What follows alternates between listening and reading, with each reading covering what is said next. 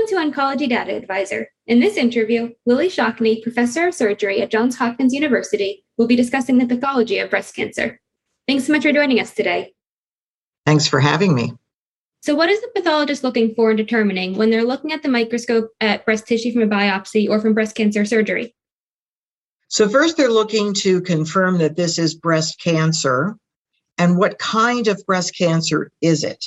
The most common form is invasive ductal carcinoma. 80% of women are diagnosed with that type. There's also a little rarer type called invasive lobular carcinoma. It actually grows differently. We need to do breast MRI in order to actually see its true size. It usually doesn't show up very well on mammograms. They're also looking to see, well, how rapidly are these cells multiplying and subdividing, known as the grade.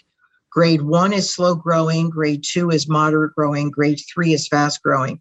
Most breast cancers are grade 3, fast growing, but that term, fast growing, is a relative term. To be a 1 centimeter tumor, and you need 2.5 centimeters to equal 1 inch, so you're looking at something about 1/3 of an inch in size, and it being a grade 3, it's been growing for about 5 years. But yet it's a grade 3, it's considered rapidly growing. The pathologist also does some special tests on those breast cancer cells to see what reaction there are for specific receptors: estrogen receptor, progesterone receptor, and a receptor called HER2. Estrogen and progesterone are the 2 female hormones that are in women's bodies.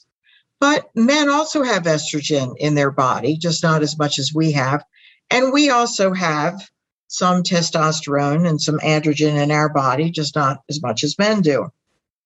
So even if it's a man's breast cancer, it's tested for estrogen and progesterone to see whether or not estrogen and or progesterone, but in particular estrogen, stimulates these breast cancer cells to grow. If it does, then it is deemed to be estrogen receptor positive. And the pathologist is to actually determine to what degree of positivity, and not just say it's positive or it's negative, but it's 80% positive, it's 90% positive, it's 100% positive. That is something that is relieving to see, believe it or not. We want it to be hormone receptor positive, because we have drugs called hormonal therapies and CDK4/6 inhibitors that we can give a patient that can block the ability of estrogen that's naturally in her body to reach a breast cancer cell and feed it anymore. So it starves those breast cancer cells because the fuel to feed them was, in fact, her female hormones. So that's a good thing. And now HER2, this is a protein that the breast cancer cells have within it. And if that breast cancer cell overproduces that specific HER2 protein, then it is HER2 positive.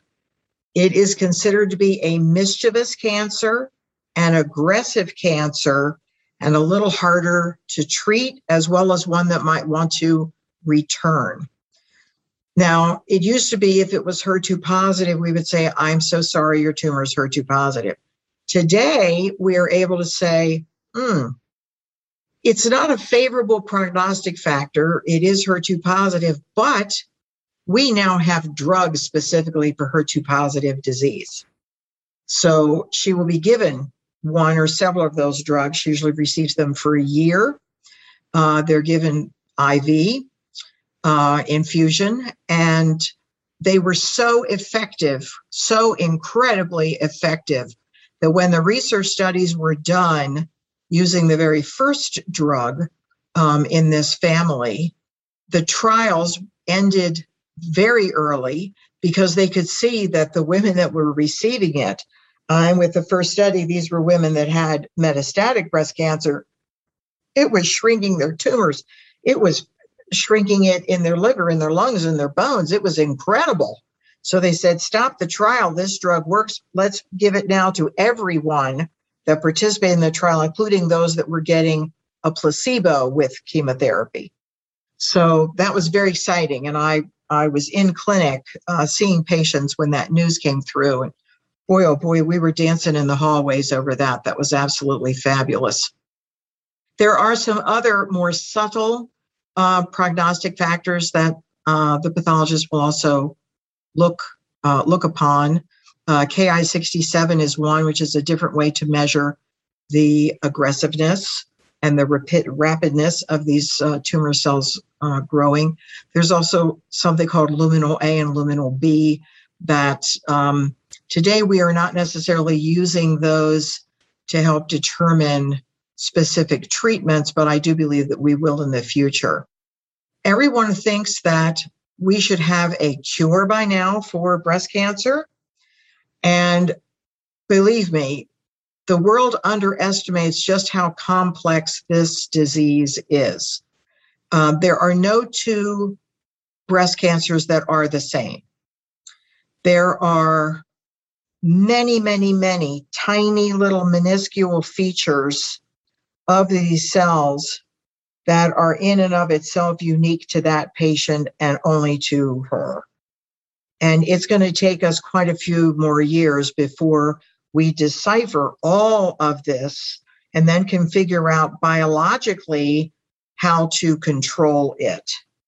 Immunotherapy is what we're now using, which is a different way of treatment, very different way of treatment, using our own immune system to stop cancer cells in general, because we've been using it for lung cancer and melanoma for quite some time.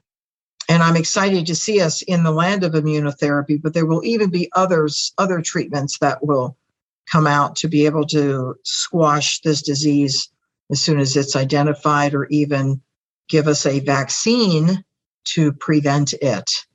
I believe my granddaughter, who is almost 13, she is the generation that she will see a vaccine. I know she will.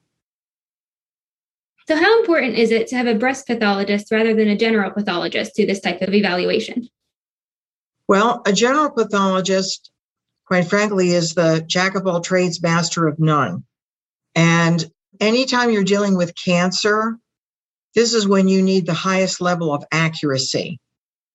Research studies have been done to prove that a breast pathologist is more accurate in reading results under that microscope than a general pathologist who's looking at pancreatic cancer, lung cancer, brain cancer, prostate cancer.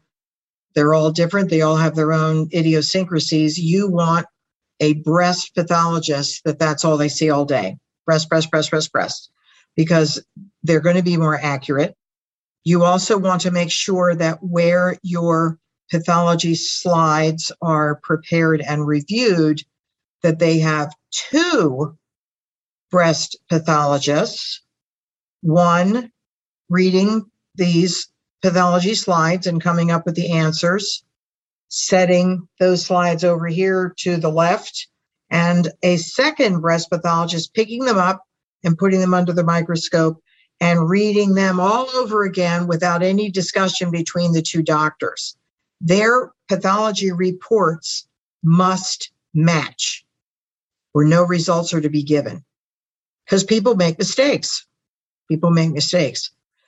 There are a lot of facilities that only have a pathologist to read everything that comes through the door. So there's no one to do quality control on him or her, and there's no one to train them how to specialize in any particular kind of cancer. The pathologist, ironically, holds all the cards. The treatment decisions recommended to the patient are based on what the pathologist found. And yet the patient may never meet that person. And yet when you think about it, that person is the most important person, because they determined that they had cancer, what kind of cancer it was, what the prognostic factors were, how fast is it growing, etc., which then sets the treatment options. Thank you for listening to Oncology Data Advisor.